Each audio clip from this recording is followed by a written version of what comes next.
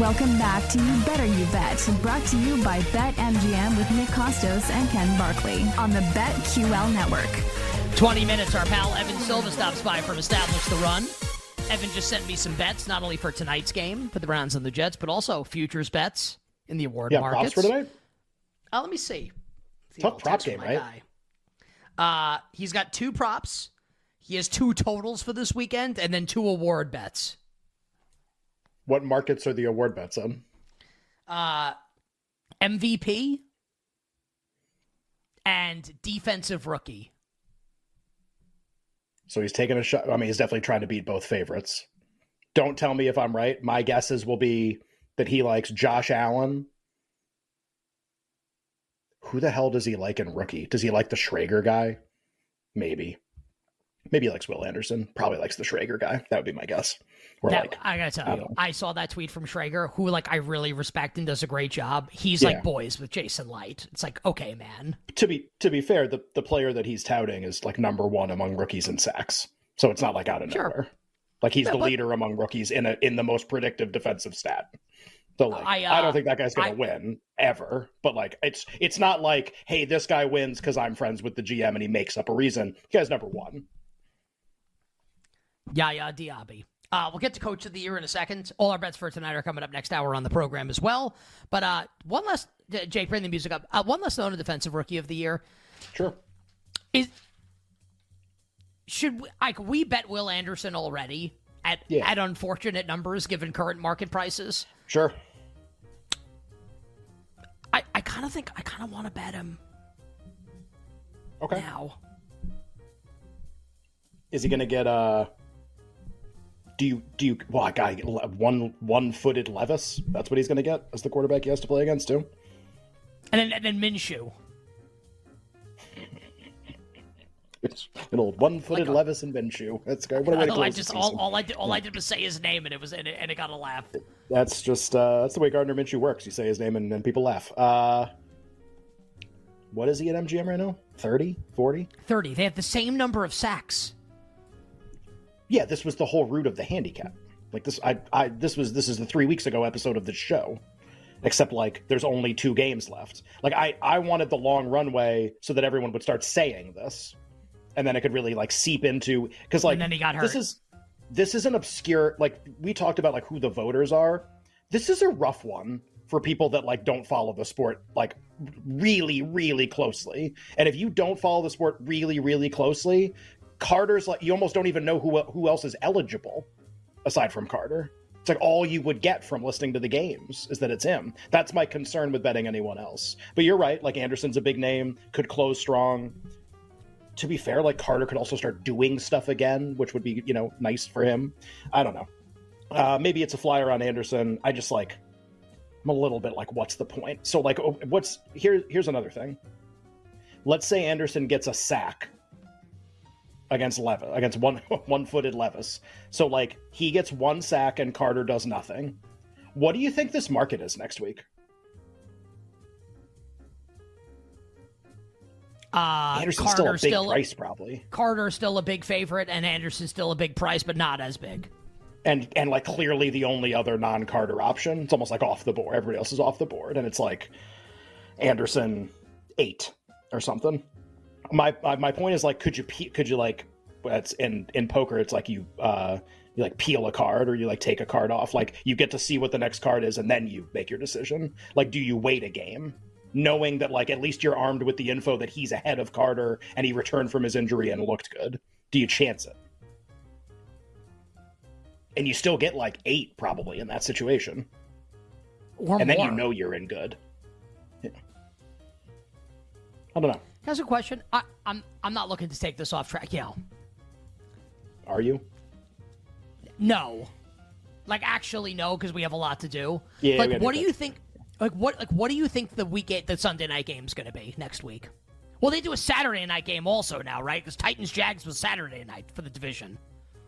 Yeah, I mean, Bills-Dolphins is one of the most likely games. Texans, Colts is the other most likely game. Maybe it's Texans-Colts Saturday. Saturday. Yeah, it's the Saturday 4:30 playoff spot used to be in the wild card weekend. Here's your Saturday night AFC South game on week 18.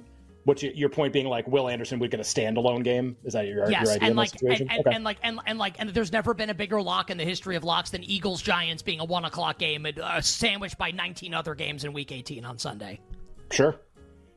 I have so much Anderson already. I don't know if I want to just jump back in on this. When he hasn't done anything new, he's just playing again. Like that would be my thing. I'd like to get some momentum haven't going bet this and bet a lesser price. Is it Anderson for a little bit now, or you think they should wait till next week, assuming that this goes well this week? Because people are going to be like, well, I can bet 20. Why would I wait and bet less? Because I think it's basically like, is what you're gaining from the game in terms of information valuable enough that you would take a lesser price on it? And I don't know the answer, but I think it's at least worth considering. Like, you need this to have, there's no momentum in this market at all. We're going to do comeback player where there's a big favorite. There's a ton of momentum in that market already for you to bet into. That's going to be a thing. This may be nothing still. I'd at least like to know that anyone's even thinking about this. It's just offensive rookie, the casual NFL voter can have a strong opinion because it's like fantasy football stats and quarterbacks and that stuff. Defensive rookie is really tough. Like, if you just already think it's a guy and you don't even know what the stats are, and I feel like everyone just thinks it's Carter, that's like a casual fan, without being like, hey, he's not actually doing anything. Like, that's happening, right? And I don't know how the voter is on that stuff. Maybe you bet with Nick and Ken on a Thursday. All right, let's go to Coach of the Year. We can revisit this obviously next week. What did you get about defensive rookie? Didn't you say you got a message from somebody about defensive rookie? That Carter's ahead right now, but he's done nothing, basically. I think, if something happens in the next 2 weeks, he can lose. Well, this whole market, the whole year has been, let's wait and see if, someone makes a case. And Anderson was starting to make one, and he got hurt. So the handicap is the same. There's just only 2 games left. And Week 18 kind of tends to be like a fake not matter kind of a game for a lot of this stuff. So it's just tough. He might have 1 game to make this market interesting. So you're basically betting, will he have a sack or a multiple sack performance Sunday? I guess, I don't know what that prop market is like. Some places list sacks. Just it's unlikely, but the price is really large. So I guess maybe it's a flyer. I don't know. It's almost like, would you rather bet that than Nakua at 5? Yeah. Okay. Yeah. Maybe that's telling. It's funny because Carter, he's an incredibly vulnerable favorite. There's just no one else. Oh, and also, by the way, a couple people said Witherspoon's dead for the award. So it's Carter or Anderson. That's definitely true. That's been true for a while, by the way. But they're still priced the same, Anderson and Witherspoon. Right. Well, that's because it's this happens a lot of the time. Thought and effort is put into the favorite price, and then the order of the people who can't win is never. It's never correct because it's kind of who cares, and sometimes you can catch a good price that way. All right, Coach of the Year, Ken. Yeah. It makes my heart smile to say what I'm about to say. Kevin Stefanski at BetMGM is now your sole favorite to win Coach of the Year ahead of tonight's game against the New York Jets. Stefanski plus 140, Campbell plus 200, McDaniel and Steichen plus 650, D'Amico Ryans 9, Harbaugh 11, McVay 18, Shanahan 20, blah, blah, blah, blah, blah, blah, blah.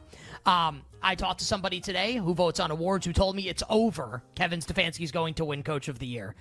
The betting market now has him as the favorite, Ken. Thoughts on Coach of the Year ahead of tonight's game? Yeah, we did this a little bit already, and we clipped the video and sent it out today, so I don't have to go into a ton of detail. This used to take a long time to talk about. This seems pretty straightforward to me. Just everything I hear, and we did this a lot. Hopefully people listened last week, because this was I was way wrong, told you I was way wrong, and that we had time to correct the error, basically, and bet Stefanski big, because everything we were getting feedback-wise was not only that he was ahead, but way ahead and the likely winner. When it was a whoa moment last week when we got that information, and it's rare that I come on and be look, I was totally wrong. It's this other thing, and it was, and he won, and everybody else lost, and now the market is adjusted to this price. The video we clipped from earlier in the week is that I think that the Browns' money line tonight and Stefanski winning are the same thing. And that's aggressive because the Browns are minus 350 to win the game, and Stefanski's a plus price to win Coach of the Year. And you kind of even disagree with that a little thing. Maybe Campbell can still win. You're concerned about other coaches, which is a totally valid opinion to have, that you don't have to be as aggressive on this than I am. It sounds like, based on that feedback that you got, I'm actually conservative.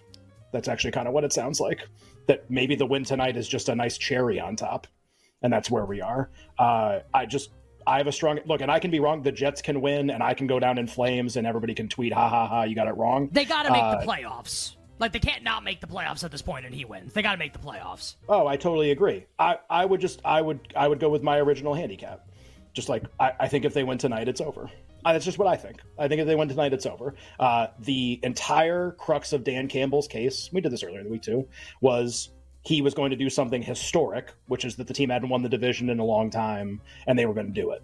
Okay, they did it, and everyone's talking about Stefanski despite the fact it happened on Sunday. I think that's incredibly telling of where people are at for this award. You should have the loudest Dan Campbell voices should be happening right now, and there are 0 of them, and they're all saying Stefanski. So, like, and you brought up a good point, like, what if the Lions beat the Cowboys? It's a standalone Saturday night game. The market will definitely move on that game. I almost hope they win. Then you get to bet even more Stefanski if they win tonight, honestly, because the market's going to be like, no, really close. Be like, I don't know, man.